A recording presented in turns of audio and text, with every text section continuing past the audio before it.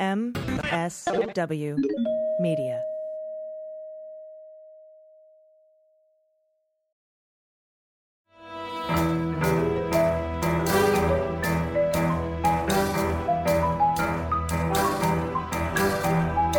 The rule of law is not just some lawyer's turn of phrase. It is the very foundation of our democracy. The essence of the rule of law is that like cases are treated alike. That there not be one rule for Democrats and another for Republicans, one rule for the powerful, another for the powerless, one rule for the rich and another for the poor, or different rules depending upon one's race or ethnicity. To serve as Attorney General at this critical time is a calling I am honored and eager to answer.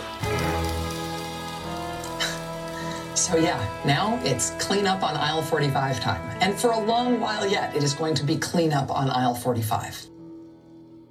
Hello, everyone, and welcome to Cleanup on Aisle 45. It's Wednesday, July 27th. This is episode number 80. I'm your co-host, Allison Gill. With me, as always, is the amazing real-life lawyer, Andrew Torres. Hello.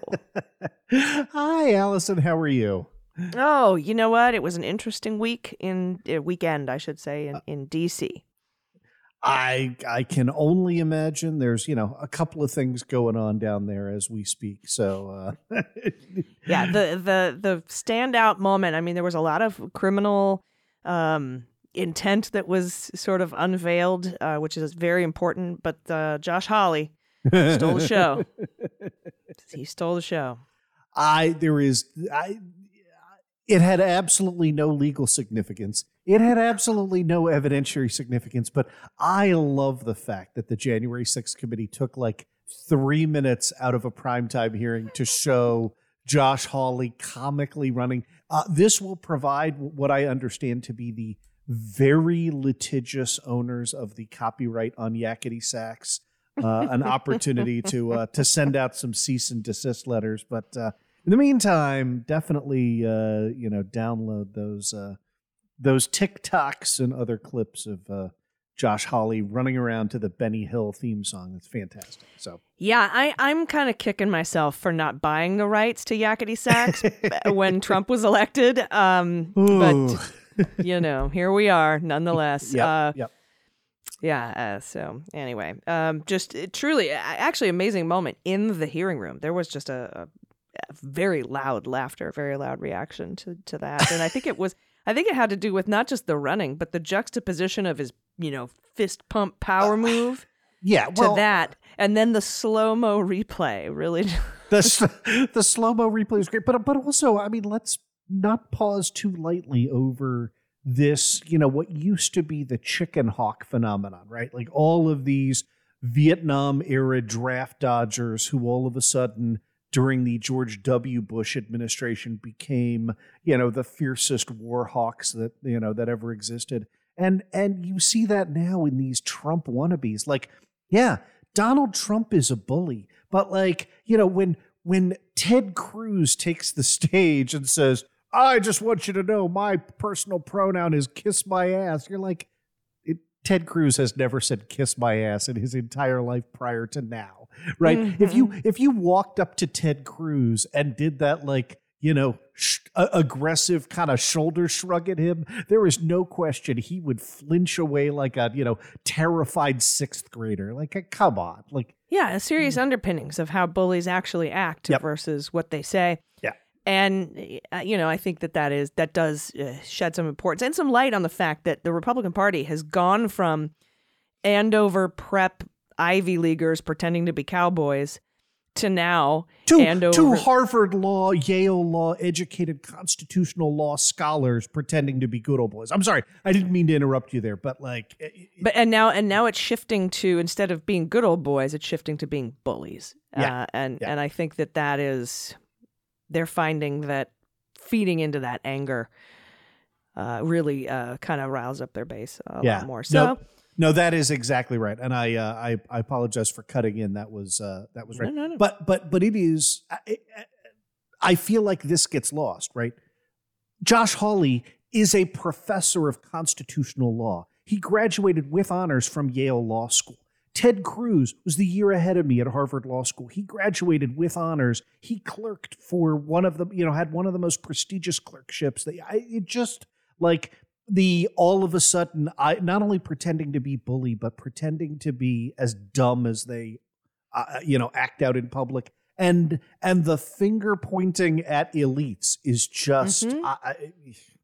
Well, it was first brought to my attention when I was younger, and I was listening to one Greg Giraldo, one of my favorite comedians, talking about George Bush, and he was like, "Yeah, I'm a cowboy. Hoo hoo hoo, shoot, pew pew pew. I'm a cowboy." It's like, you went to Andover Prep. You were a cheerleader at Yale, and you're not fooling anybody, but they do fool quite a lot of people. Yeah, and still gets. Oh, all right. Well, before we go any further with the show today, we want to thank our new patrons: Douglas Yenser, Michael Gula, Karsten Wade, Don Bell, Vince Noel, and Erica Lee. Excellent. Thank you for joining us. Yeah, thanks to all of you. And remember, you too can get a shout out by heading on over to patreon.com/aisle45pod. That's AISLE45POD, and pledging as little as $1 an episode.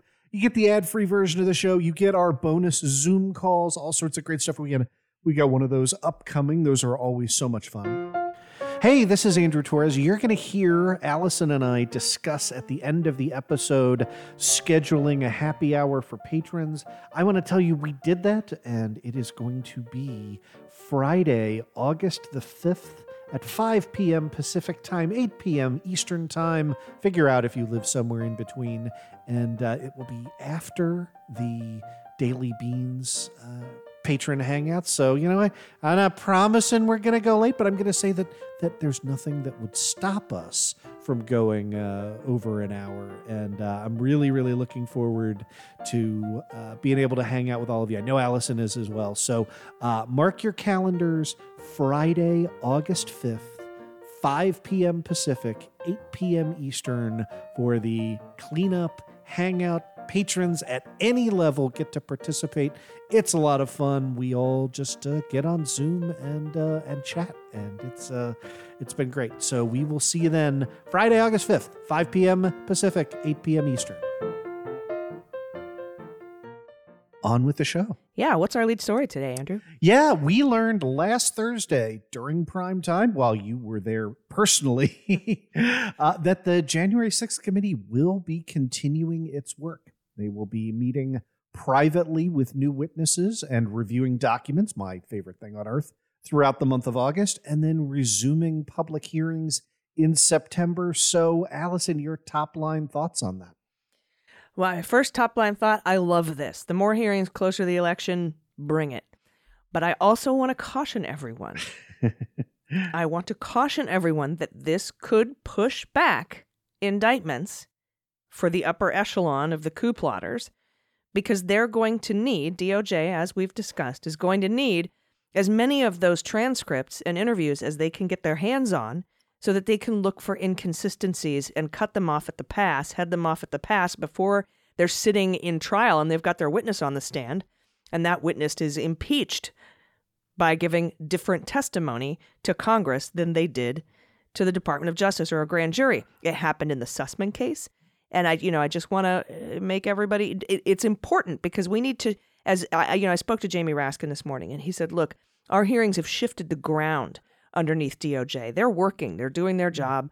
He said, I have faith in that, but the hearings are shifting the ground underneath the Department of Justice to move at a different kind of pace or understanding, move forward with a different understanding. And not only that, but it's moving, the January 6th committee hearings are there to, put this, try it in the court of public opinion, social and political implications, not criminal implications, because they don't do that.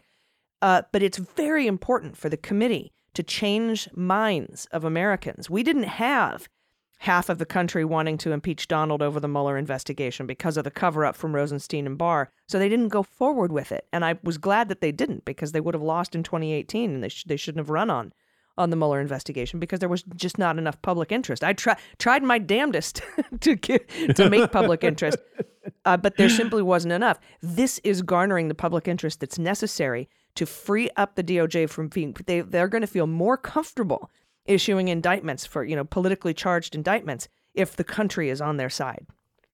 Yeah, I think that's right. And I would emphasize the other side of that as well, right? Which is if the DOJ were to hand out indictments prior to the January 6th committee completing its job, they could potentially undermine active cooperation with the committee, right? So we know, you and I have been talking about this. We don't know where Mark Meadows stands right now. We know that the committee appears to be undertaking kind of an elaborate carrot and stick dance with him, right? We saw them persuade Patsy Baloney, right? We have no idea if in August they're going to get some continuing voluntary testimony from Meadows, if he will re-engage. But we can say this, if Meadows gets a target letter, he's going to clam up. Why would you do anything if you could potentially be the subject of a DOJ investigation, potentially be the target, potentially be indicted? I would advise Mark Meadows, take the fifth at that point. You can't voluntarily provide information to Congress while doing that. So anybody who is potentially connected to the January 6th committee roster, that the DOJ is going to back off. And let's be very, very clear. That means the DOJ is not going to indict Donald Trump until after the January 6th committee is done. I know. Look, I know. The way that it's going to have to work is the January 6th committee is going to have to finish publicly. The DOJ is going to have to finish their investigation privately. Then they're going to have to get together, trade notes. Then we will be able to see the indictments that they decide to bring. And I'm not sitting here saying he's definitely going to be indicted. Merrick Garland will save us all. That's not how I operate. But they can't move forward at Department of Justice until they're all done with both. I think that's right. And again, you and I have been covering these hearings in more depth on our respective shows. I think right now, right, very, very good case against Trump on 18 U.S.C. 371, right? That is interference with an existing governmental proceeding. Very good case under 1512C for obstruction, right? But there's a weakness. I mean, the committee acknowledges this, right? Like the reason they are continuing to work is because Liz Cheney would like to see Donald Trump indicted under 18 U.S.C. 2384 for seditious conspiracy. I would too. We all would, right? Like, because that's the thing he did, right? Mm-hmm. And I think the reason that Adam Schiff is pushing so hard at this, Adam Schiff is running for re-election. Yep. And that message gets people to the polls. We got to reelect this guy. He lights a fire under the Department of Justice. Yep. It's a smart political move to do. Yeah. And so, you put all that together. I get it. Our audience, we're all team Trump should have been in an orange jumpsuit since Jared Kushner, right? Like it's obvious he's a criminal to us. The question is, how do you wrap that up in such a way that an AUSA looks at the case and says, I can win this case. And again, you and I have talked about this offline. If you listen to opening arguments, like there is right now a reasonable defense available to Donald Trump for a 2384 seditious conspiracy charge that says, look, I never employed force. The people who were there, were there riled up by, but I didn't intend for that. I didn't know they were going to be armed. I didn't direct them to show up. Yeah, I know people show up at my rallies, but I never sent a message to Enrique Tarrio that said, hey man, bring the weapons, right? And typically I've read every 2384 case from the past 100 years. Okay. There aren't that many of them. It's not that impressive. And in all of those cases, using force is something that is clearly established, right, by either testimony or direct documentary evidence, right? There's a letter that says, and come armed, right? And right now there isn't one of those. Does that mean, I have to believe, right, the connection through Roger Stone is pretty strong. And between Bannon and the Hutchinson testimony where she said, get rid of the mags. I don't care if they're armed. And most importantly, they're not here for me. Because his previous defense could have been, why would I want to go to the Capitol if there was going to be violence? Right. And that is completely blown away by his, they're not here to hurt me. I'm not scared of them. Yep. So we'll see how it rolls. And you do. I'm glad you point that out, because I don't want to go too far down that track, right? Like, one of the things that I thought happened very effectively at Thursday's hearing was showing the intercepted radio traffic of the Proud Boys, of the supporters, to Donald Trump's 2:39 p.m. tweet, right? And saying, oh, he said X, right? Notice that he says, stand by our Capitol Police. He doesn't say anything about not shooting congressmen, right? And I thought that was incredibly effective. And that's the flip side of it, right? Like, if this is a crowd that is hanging on your every word, right? That can help establish, right? So I don't mean to suggest that the case is weak. I mean to suggest that if I'm in AUSA and I'm back, which they're not, right? But if I were in AUSA, if I were Matt Graves and I was trying to back channel to the January 6th committee, I would say, hey, anything you can do that can help strengthen the violence link will help me in bringing a seditious conspiracy charge.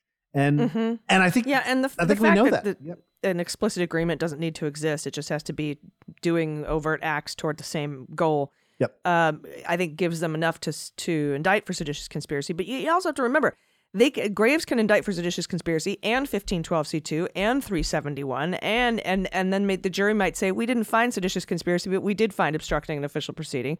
But I don't think Matt Graves is the kind of guy that would just throw a charge at the wall to see if it would stick. Because, he had to work pretty hard to button up the seditious conspiracy case for the Oath Keepers after Mike Sherwin pretty much destroyed it. Yeah. The year prior.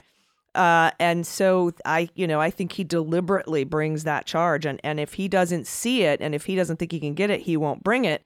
But if he thinks he can, he'll bring it. But we don't have to, the whole thing doesn't hinge on 2384 though.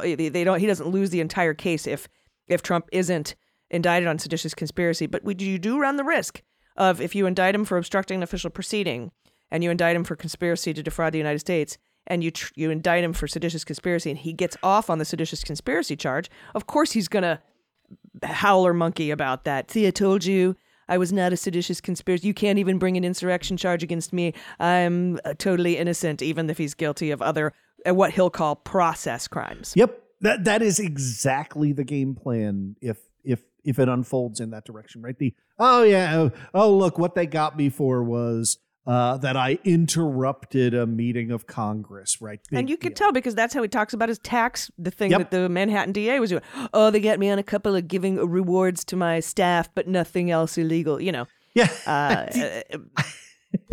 The fact that we live in an era in which you can confess to crimes and say, but they didn't get me on the crimes that I didn't confess to is... Yeah. But yes. So... New piece of information we learned: the January 6th committee is considering subpoenaing Ginny Thomas, wife of Supreme Court Justice Clarence Thomas. Your thoughts? Well, first of all, everybody gets pissed about the word considering. I see all over social media, stop considering, you assholes, and just do it. But the way that news is reported is we don't wait until the end and then report it. As things are being considered, you report that news. And I gotta say, the January 6th committee's track record of considering things and then doing them is they're batting 1,000. Everything they've considered and told reporters publicly they were considering, they've done. Subpoenaing congressmen, So I don't read too much into the word considering, because the news guys want to put that story out, but they can't come out and say they've subpoenaed her because they haven't yet. Because, time is linear. Again, that's a big problem with justice, right? That linear time problem. But, I think this is good. I actually asked it. I wrapped up the Jamie Raskin interview. If you want to hear that episode, by the way, it aired yesterday on the Daily Beans.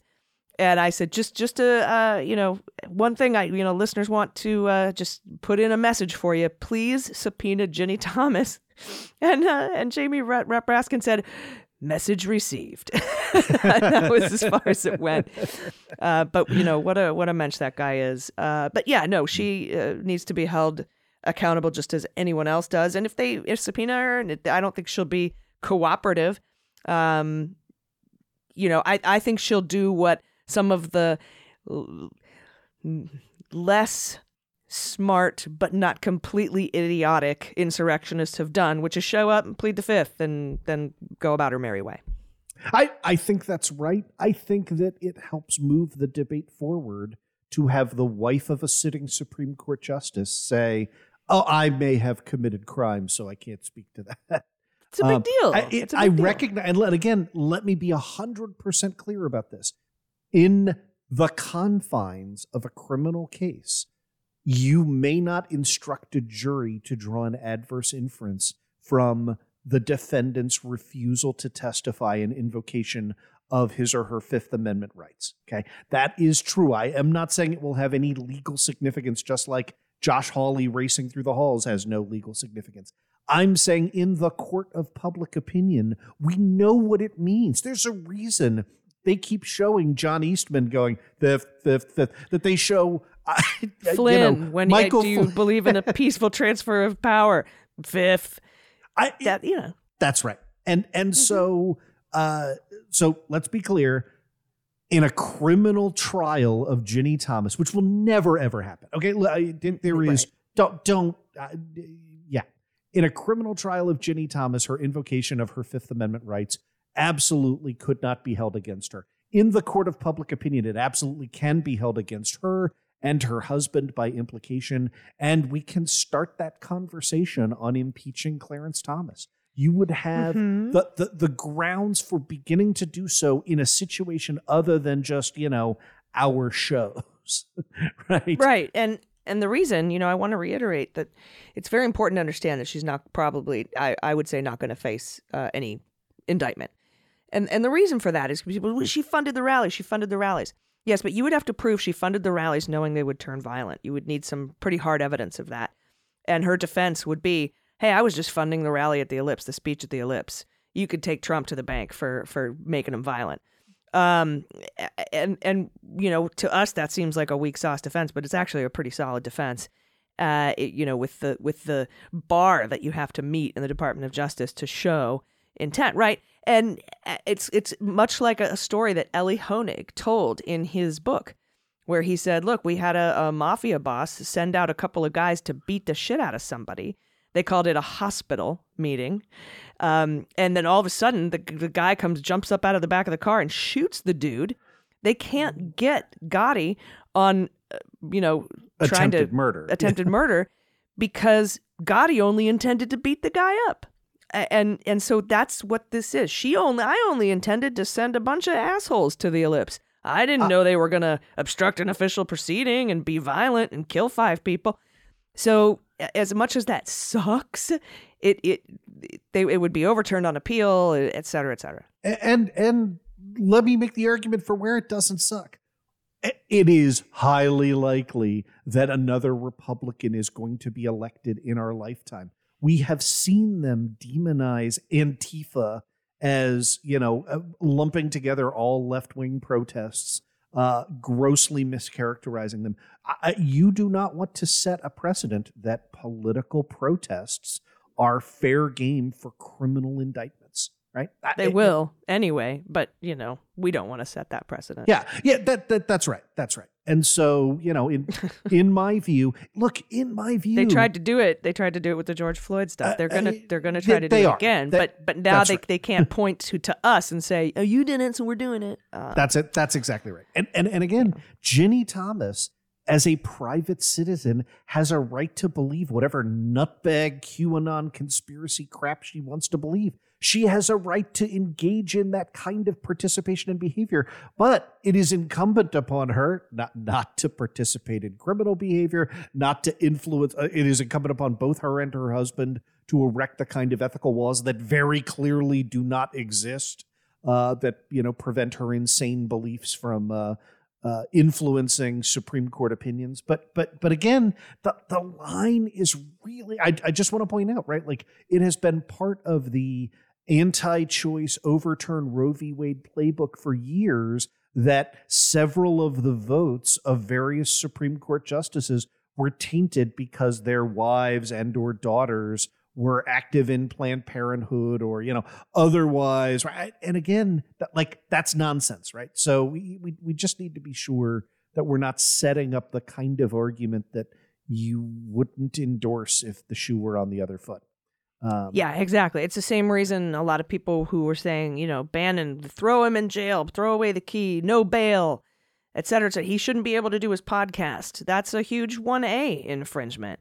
Now, I mean, if he incites violence or physically threatens somebody, that's a crime. But if he's just spouting his weird QAnon bullshit, we can't stop that from happening because next time I'm going to be the one in jail.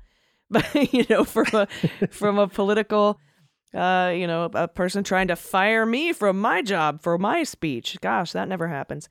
So, yeah, we just have to, as much as we hate the speech, and as much as we know that how despicable the person is, they still have due process under law and criminal defendant rights under the Constitution, and we need to respect those. Because if we don't, then our hands are no longer clean.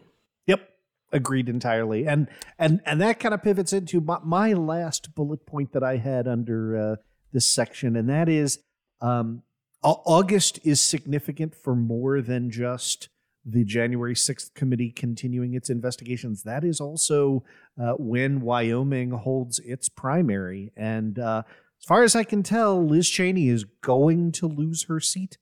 All the polls show her down 20 to 30 points to a Trump-backed idiot with, no credentials, no reasonable ability to overturn a sitting member of Congress. And Wyoming is one of those states that it's an at-large congressional seat. It's actually harder to be elected to Congress, to the House of Representatives in Wyoming than to the Senate. So I have been careful. You have been careful not to heap unwarranted praise, particularly on Republicans who are still monsters.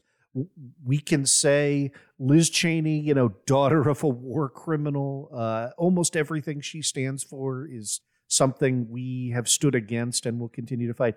But I am on record. I don't think it's going to lose us any more patrons than it already has of saying that is real political courage. And I would contrast that with, Mike Pence, who's completely absent, right? Who you haven't heard from at all. And that's because that fucking idiot still thinks that he could be president someday, despite the fact that his base that he would need to elect him president wanted him hung from a gallows. And at that point, I don't know, maybe you look at it and go, okay, I've lost this group of people. But you're not Mike Pence because you're not an egotistical, deluded moron.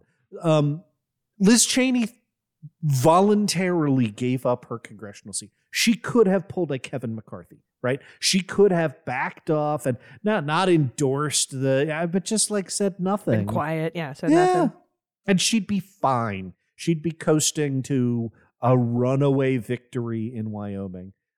She could have disrupted the hearings and made them Jim Jordan-y and would have maybe won in Wyoming. But she told the Sunday shows yesterday, look, if 100 times out of 100, I would give up my congressional seat to support the Constitution and democracy and the peaceful transfer of power. 100 times out of 100. And of course, I know that doing your fucking job shouldn't earn you a medal. But it is. She did sacrifice her seat, and so I hero, whatever I wouldn't call her, but that is different from how other Republicans are acting. Yep, and I think I preemptively omitted one piece of late breaking news, which is that a judge has now disqualified Fulton County DA Fani Willis from overseeing matters connected to false elector Burt Jones because of, quote, an actual and untenable conflict of interest, end of quote. Your thoughts on that? Yeah, so what happened was that guy's running, I think, for lieutenant governor. He's currently a senator in Georgia. State Senate, and he was a fraudulent elector, and she's investigating him, and she held a fundraiser for his opponent. And then announced that he was a target of her investigation. And so while I think that a not-so-Trumpy judge would probably just give her an earful and let her keep going, this judge decided to pull her off the case. It allows another prosecutor to do all the stuff with Jones. She still is in charge of the whole investigation. And it's just she can't subpoena him or indict him. Somebody else would have to do that. And this goes right at the heart of that Garland memo. Now, I know that she's state and Garland is federal, but that memo that everybody lost their minds over that says, you can't announce investigative stuff close to an election because, you're gonna get appealed if you secure a conviction. We can't do that. We can't impact elections. And this result is why we don't do that. Yeah, that is exactly right. Let me fill in a couple little details that sort of make it, I don't know, worse for the case against Fani Willis. So Burt Jones is the Republican nominee for lieutenant governor, right? That's his name on the ballot in November against Democrat Charlie Bailey. The relief, as you point out, incredibly narrowly tailored, right? Granted only with respect to subpoenaing Burt Jones, not with respect to the other 11 alternate electors, right? So you're free to gain, if you're Fani Willis, the same information from the same other, guys who met in the Denny's parking lot that we've talked about. But absolutely, I think you and I both saw the story, and when we're wearing our blue hat, that's a disappointment, right? You don't want to take a tool away from Fani Willis. Incredibly poor judgment on her part to couple a politically charged investigation for which you want to maintain the air of impartiality with holding a rally for Charlie Bailey. It just again, switch the parties that are involved, and you would want us to devote an entire episode to railing about this, right? Right. It's the same sort of thing. I mean, the Hatch Act applies when somebody like Barr goes out and campaigns for Trump, but it doesn't really, because Trump is the one who decides when the Hatch Act applies. The president is the boss is the one who determines when the Hatch Act gets applied. But that's it's just not wise, I'll say, to host a political fundraiser against or for the opponent of somebody that you're investigating. I personally wouldn't do any fundraising for any political fundraising for anybody, whether they're running against my targets or not. But this by no means wrecks the case. It's still ongoing. It doesn't change anything. Other than she can't subpoena this guy. And I would read from the mandate, because it in my mind strengthens the ongoing investigation, which again could lead to an indictment of Donald Trump in Georgia for violation of the state election laws. Which right, because her being pulled off of this makes it is actually better for her and the investigation in a way, right? Yeah. Here's what the court said. Is Senator Jones being singled out because of a desire to further assist the Bailey campaign? The actual answer does not matter. It is the fact that the concern about the district attorney's partiality naturally, immediately, and reasonably arises in the minds of the public and, most critically, the subjects of the investigation that necessitates the disqualification. An investigation of this significance, garnering the public attention it necessarily does, and touching so many political nerves in our society. And look, that's the court saying we could indict Trump, right? That's what this significance means, right? Cannot be burdened, I'm going back to quoting here, by legitimate doubts about the district attorney's motives. The district attorney does not have to be apolitical, but her investigations do. The Bailey fundraiser she sponsored in her official capacity makes that impossible when it comes to investigating Bailey's direct political opponent. And I agree. So there we go. Yeah, don't think of it as letting Jones off the hook. Think of it as saving a conviction of Jones, should there be one. Because now if he's convicted, He can't come back and say, she fundraised for my political opponent, I'm appealing, and then walk free. And 100% would. Yeah, I'm sorry. Because now the court's going to go, yeah, no, we pulled her off that case, bro. You're guilty AF, provided he's convicted. This judge is taking away a reason for him to appeal his conviction and have it overturned. So it's a roundabout way of saying that it actually strengthens the investigation into him. Agreed 100%. All right. Well, some more news today. Amy Berman, Judge Jackson if you're nasty, longtime show favorite, U.S. District Court for the District of Columbia, and just one of my favorite people, entered into the docket probably one of my new favorite filings when she denied Proud Boy Gabriel Garcia's motion to change venues from the Southern District of Florida or anywhere else. Just please don't let me stand trial in D.C. Thank you. He was just like, get me out of D.C. Yep. And in a 32-page written opinion, and it is just a thing of beauty, Andrew, from the introductory quote from Anthony Bourdain to the masterful deconstruction of the bullshit Garcia threw at the court.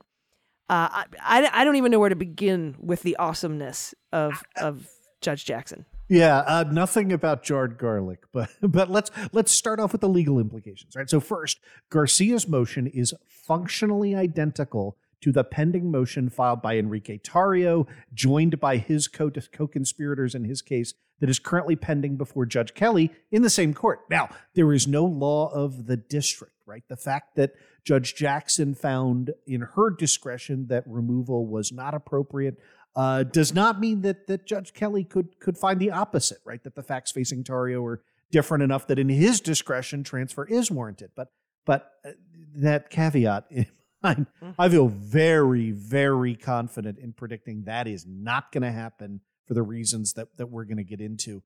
The underlying argument in all of these motions is, well, you can't fairly try a MAGA hat-wearing idiot in Washington, D.C. because, it's 95% Democratic. And that argument, I just need you to understand that even a conservative judge doesn't want to hear that argument, right? You don't want to hear, people have already kind of broken down the legal system into red and blue, even in the cases where that may have a kernel of truth to it.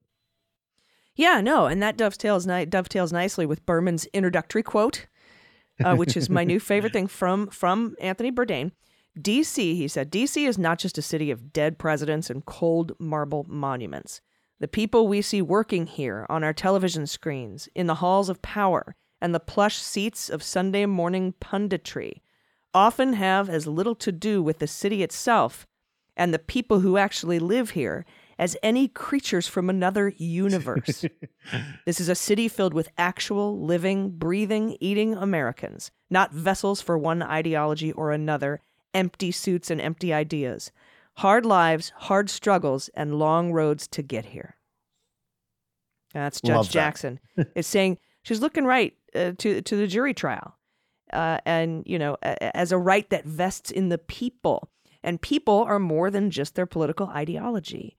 It's an optimistic message, but, we saw a pro-Trump jury in Virginia convict Paul Manafort, even as the naysayers were predicting they would engage in jury nullification. And there was a holdout. There was the rural juror, right? The one MAGA lady who was like, well, I can only get him on, 9 counts or whatever instead of all 18 because, I don't like that Gates guy or whatever. But she still convicted him on all the other stuff because of documentary evidence. Sometimes people are people, and they do take their job seriously. In fact, thinking about the people watching the voir dire and the Bannon trial, I was talking to Hugo Lowell, and he's like, I can't believe some of these people don't even know what happened on January 6th. Yeah. Well, and you reference the Bannon trial, like as here, your job is made easier when it is straightforward, right? So Article 3 sets the baseline, right? It says that federal criminal defendants are to be tried in the state and district where the crime was committed, right? So that's what the presumption is. Then The Sixth Amendment says that, you as a criminal defendant, you have the right to a fair trial by an impartial jury. So the way in which the law puts those two competing principles together is embodied in Rule 21 of the Federal Rules of Criminal Procedure.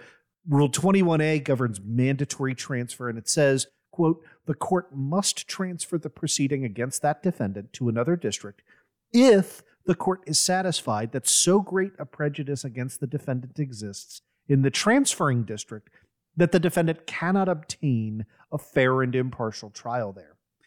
And that determination, by the way, is in the sound discretion of the trial judge. Yeah, and Garcia's evidence that prejudice against him was so great primarily came from 3 surveys he attached to his motion. The first was created by garbage monster John Zogby. Ugh. And spoiler, he was even less reliable than his notoriously unreliable political polls, really. And the second was commissioned by the Federal Public Defender's Office. The third came from the law offices of Julie Z. Haller. And if that name is familiar to you, it's because it is. It's because you last saw her in tears getting disemboweled by U.S. District Judge Linda Parker in the Michigan sanctions hearings in King v. Whitmer. You may recall that led to Haller, alongside Kraken lawyers Sidney Powell, Lynn Wood, Klein Hendler, and others, to be recommended for disbarment and required to take supplemental education classes in election law and basic legal ethics. Yeah. I guess even that wasn't enough to stop the grift train, though. Yeah, but we should take note. She's still terrible at every single job she's ever had, which now apparently includes pollster. So here's the legal standard that Judge Jackson is applying. It was set forth in the Supreme Court case 2010, Skilling v. U.S. If that sounds familiar, that's Jeffrey Skilling from Enron, who moved to transfer the case out of Houston. The trial court disagreed, went all the way up to the Supreme Court, and the Supreme Court affirmed the trial court's decision, right? And said basically the same kinds of prejudice arguments that are being raised here now denied by Garcia, that are being raised by Tarrio, right? Negative media coverage means I can't get a fair trial in X. And the Supreme Court was really, really skeptical of that argument. It said, transferring stuff out is an extraordinary remedy, right?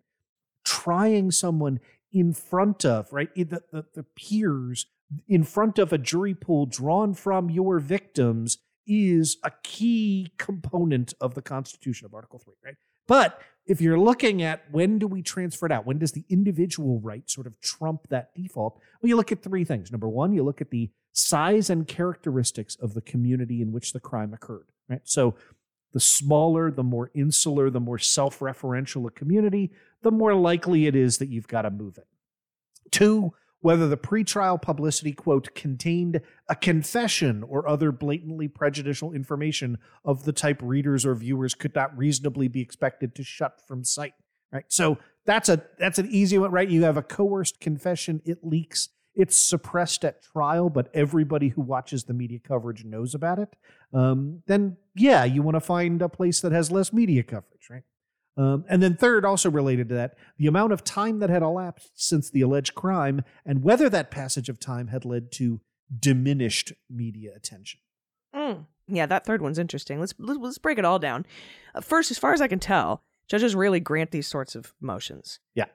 Notable exception seems to be the trial of Timothy McVeigh in the Oklahoma City bombing. And Judge Jackson basically writes that one off because McVeigh killed 168 people in Oklahoma and injured hundreds more. So the local impact of that one was pretty significant. That seems like the first Skilling factor to me. That Oklahoma City is smaller, and more insular than D.C., for example, with 700,000 residents and 600,000 potential jurors, right? Yeah, that's exactly right. And the second factor, I think, is also pretty straightforward, right? That there has been a lot of media coverage of January 6th generally, but like there isn't a confession or other piece of evidence that's making the rounds in the press.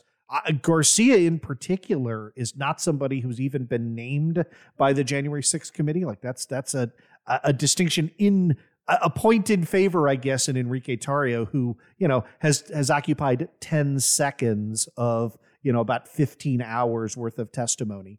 But there's nothing out there like that.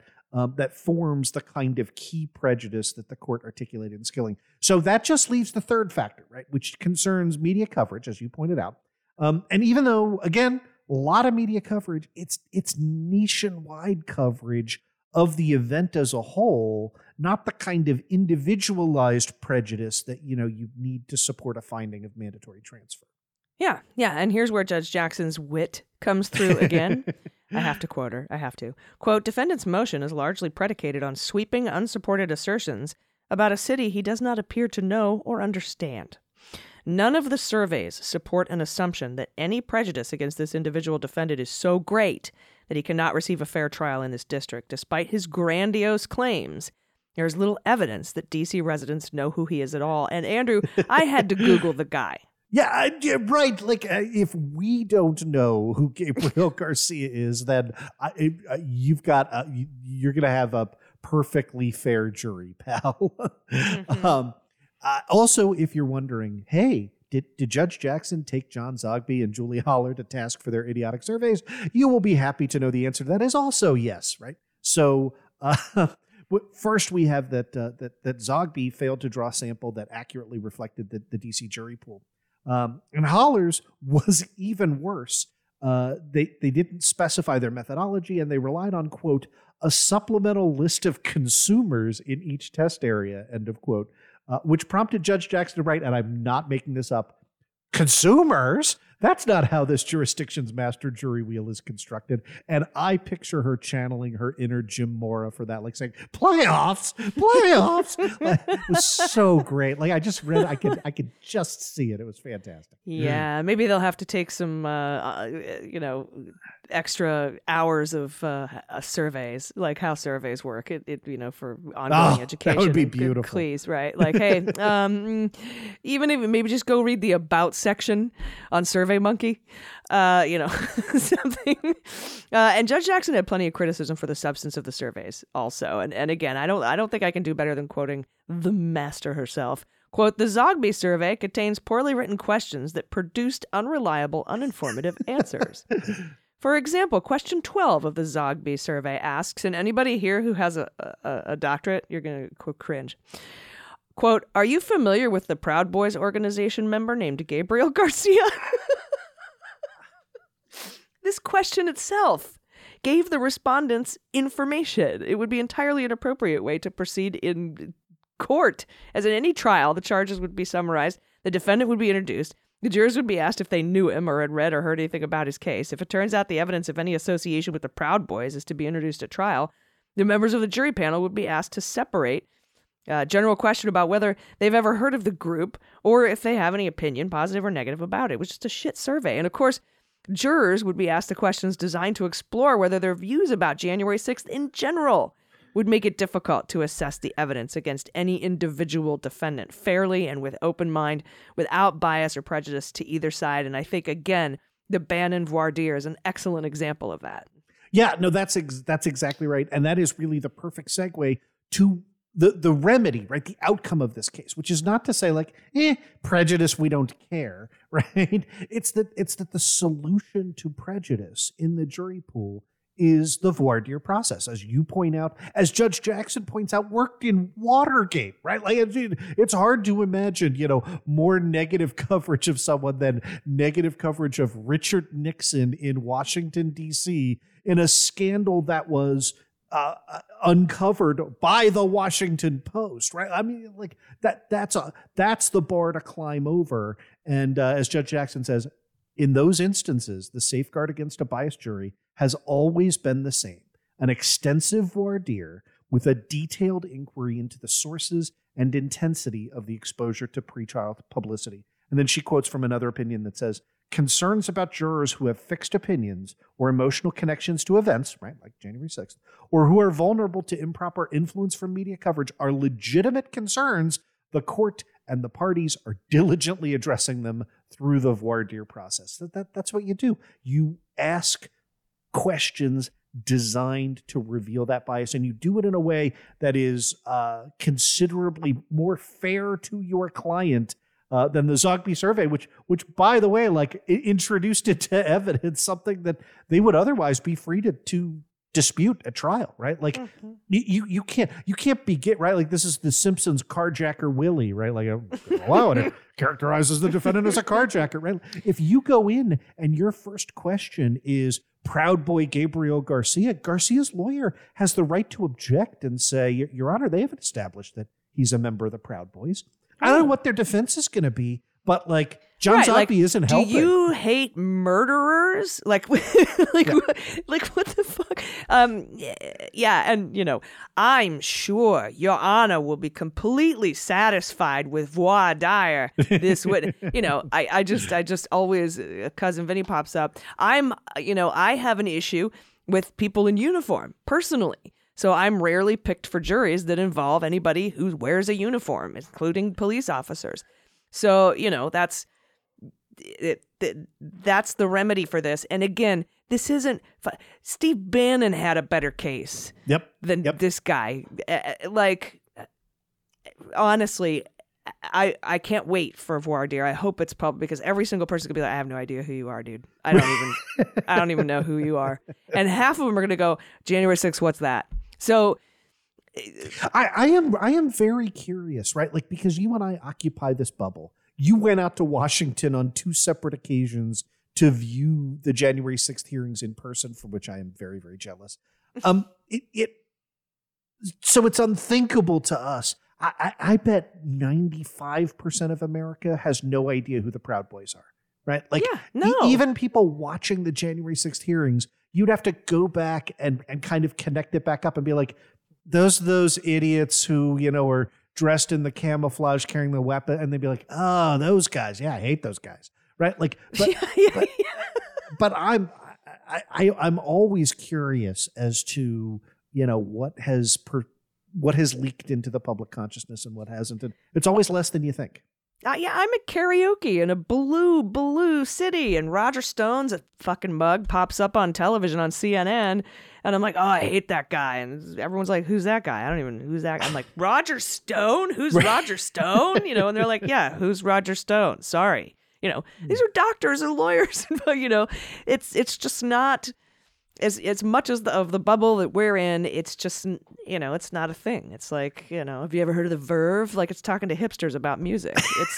It's yeah, but you really need to listen to The Tide. I'm sorry, I've never fucking heard of those dudes. But this is going to just segue into us riffing off of John Cusack top 5 records, doing nothing but high fidelity references for the next hour. Totally, absolutely. If you can't get people to know Roger Stone from the dude with the Richard Nixon tramp stamp, like I don't know what will. It might ring a bell, somebody. Oh, I may have heard of that on Facebook, but like literally, this Garcia guy. No, there's just nobody. Yeah. Sorry, dude, and it's. I mean, but they gotta try. I don't fault his defense attorneys for trying to put. I think it's pretty common to put in for a change of venue, even though knowing you're not going to get it, you just roll the dice, right? It's just common pretrial motion. But yeah, I mean, I like the example of Oklahoma City and McVeigh because 168 people. Yeah. The chances that somebody in Oklahoma City knew somebody or knew somebody that knew somebody are much higher than the chances of anybody in D.C. knowing who the fuck this guy is.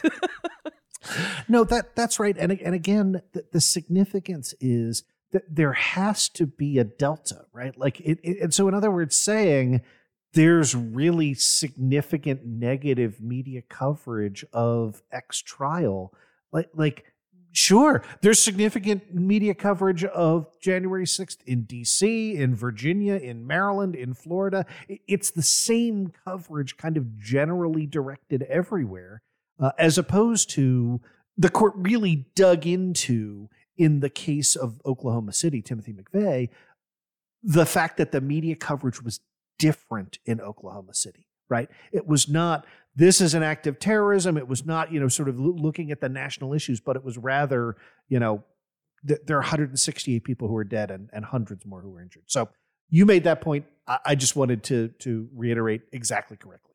Yeah, and shoving in that kind of first part of a question to get to the second part of a question, where if you answer the second part, it implicates you in the first part. it's a common tactic. I'm sure you've seen it in trial where somebody who's there, who's up on the stand is a victim of assault. And the defense attorney is like, yes, but does your drug abuse have any impact on how fast you heal from this assault? And it's like, well, it hadn't been established that this person had ever used drugs.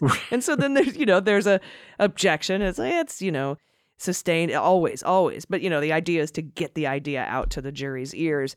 And that's kind of, I think, what these formulated surveys. I can't tell if they were on purpose and clever or absolutely just idiotic. It's a hard line to draw. I always presume incompetence with these folks, but yeah.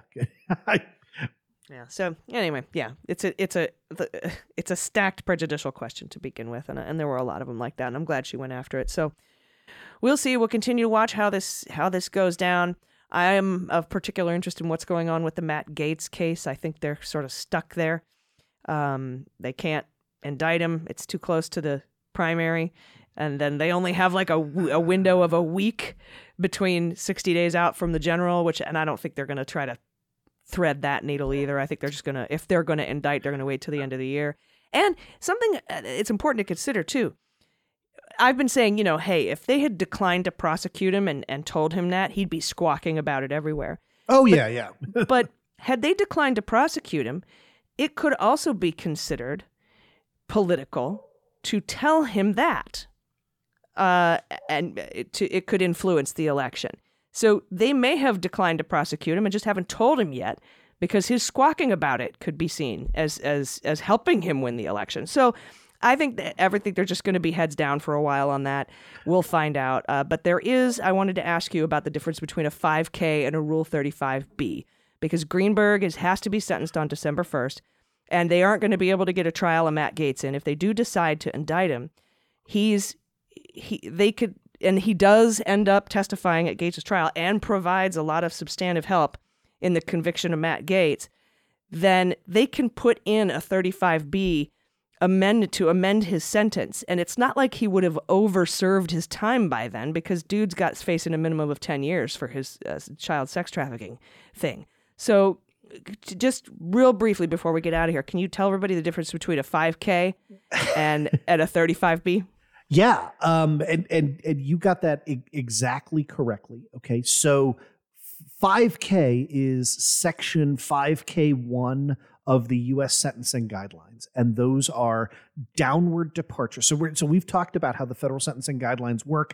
You get assigned a baseline offense number. You look it up on a grid that corresponds to the amount of months that you serve, the range of months that's pretty narrowly constrained that a judge can impose as your sentence. The judge can go beyond the sentencing guidelines, but they're advisory. But the judge has to specifically fill out paperwork that justifies having done so, right? So most sentences are guideline sentences. 5K1 says we are petitioning the court to depart downward, right, from the guideline sentence due to a defendant's substantial assistance to the government, right? And again, arises in those kinds of scenarios. So that is a thing you make at sentencing. 5K1 then is no longer available after the defendant has been sentenced, right? Which is clearly what's going to happen here if there is ongoing cooperation in a future Matt Gaetz investigation, right? Then he will have already been sentenced. So that will not be available. But what is available as a catch-all is Federal Rule of Criminal Procedure 35B, which says the government can make a motion to vacate your existing sentence and impose a new reduced sentence that takes into account post-sentencing substantial assistance, right? So that's the breakdown. 5K 1.1, pre-sentencing assistance, Rule 35B, post-sentencing assistance. Again, if you're a criminal defendant, you'd rather have the 5K1. Sure, but it doesn't really make a difference for Greenberg because, as I said, right, he's facing 10 years minimum. Yep. And so it's not like he will have served more months than he would have been sentenced to if they put in the 35B. So I imagine if they've decided to indict Matt Gaetz, that there was a conversation between the prosecutor and Greenberg saying, like, look, we got you on the flip side. If you testify at trial after your sentencing, we'll put the 35B in and say that you did good if you did good. And also, there's no statute of limitations on sex trafficking. So it's not like they're under some sort of a clock running out to indict Matt Gaetz if they do choose to indict him for sex trafficking a minor. And even if they don't and they go for some other stuff that has a 5-year statute of limitations, they could file those indictments under seal and stop the clock. So it doesn't really make a difference other than people being angry that he's not indicted before his election. But again, what's good for the goose is good for the gander, and we hated it when Comey came out and made an investigatory announcement about Hillary Clinton 11 days before an election. So we also have to hate it for them to make some sort of a investigative announcement, whether it be an indictment or opening investigation, so close to his election. It good for the goose, good for the gander. Yeah, two quick thoughts on that, and then I'll defer to you for the last word. The first is, I, like you and many of our listeners, are puzzled as to why Gaetz was not indicted in January, right? Like right. It that is still inexplicable. Those criticisms are still valid. I still feel them. You still feel them. Yep. This is not meant to suggest that there's a level that needs to be explained. Okay.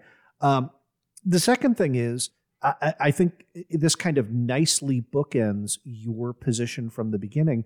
And here's an example of where Merrick Garland extending the Bill Barr memo, right, and imposing restrictions on what can and cannot be done within the timing of an election season may work to our benefit, right? So suppose there's a serious flaw with the evidence, right? Again, we don't know this, right? But plenty of times publicly you're like, oh, the evidence shows this, but like the prosecutor knows, okay, we can't get X, Y, and Z in for whatever reason that's not made privy to the public. And suppose the DOJ has made a declination decision not to charge Matt Gaetz, right?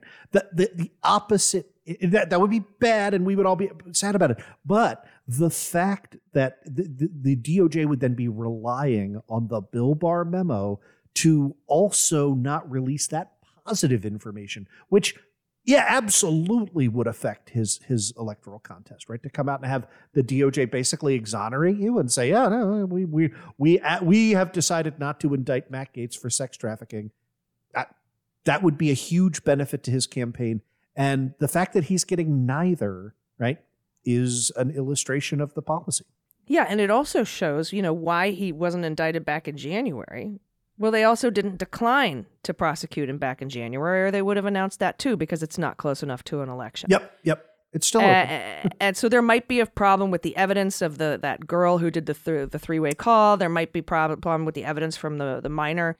There might be other considerations. But to me, what it feels like is happening is that the prosecutors wanted to keep pushing even past December for Greenberg to be sentenced so that they could have him testify at trial before they had to sentence him. And the judge just wasn't having it. It's like, it's been over a year, dude. It'll be, at that point, I think 15 months since his first sentencing hearing. And so, no, I'm not going to do it anymore. But they always have that 35B available. And from my understanding from talking to other prosecutors is it's pretty common, the 35B thing. So, yeah, we'll see what happens. But yeah, I'm also glad they can't announce a declination until after the election too.